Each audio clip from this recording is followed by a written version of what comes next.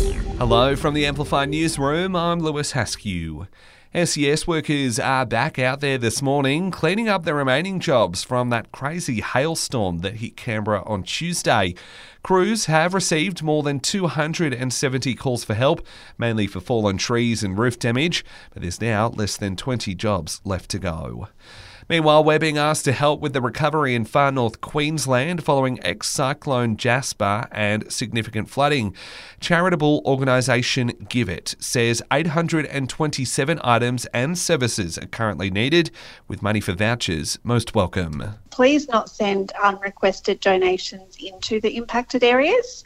We know that uncoordinated donations do hamper services on the ground. Instead, we're really urging everyone to head to the Give It website, donate funds, or they can pledge their items and services that they'd like to donate. That's spokesperson Christina Spear there. On the other side of the country, fires are burning in multiple regional towns in Western Australia.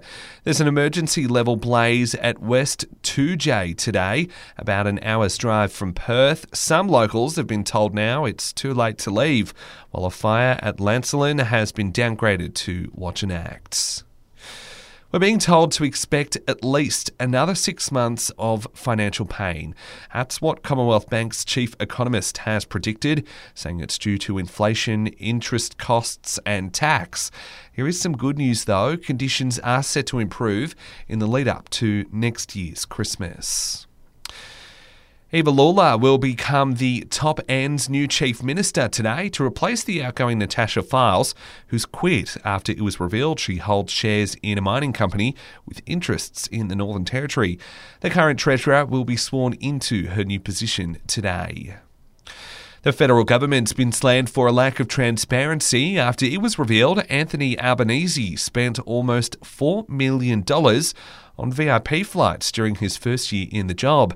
And the figures released by the Defence Department don't factor in the PM's recent trips to China, the US, India, Indonesia, the Philippines and the Cook Islands. We're being reminded to be kind and respectful to retail and hospitality workers over the holiday period.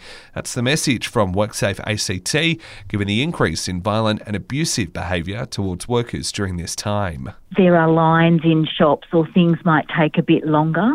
That can lead to stress because everyone's in a hurry and they want to get home and wrap their presents. But our message is a clear one, and that is everyone's entitled to a safe workplace. That's the Territory's Work Health and Safety Commissioner, Jacqueline Aegis there. And a 4-day work week is potentially one step closer for ACT public servants. The government has agreed in principle to set up a working group next year to explore a future trial for our public service, with private sector employees also being given the option to participate.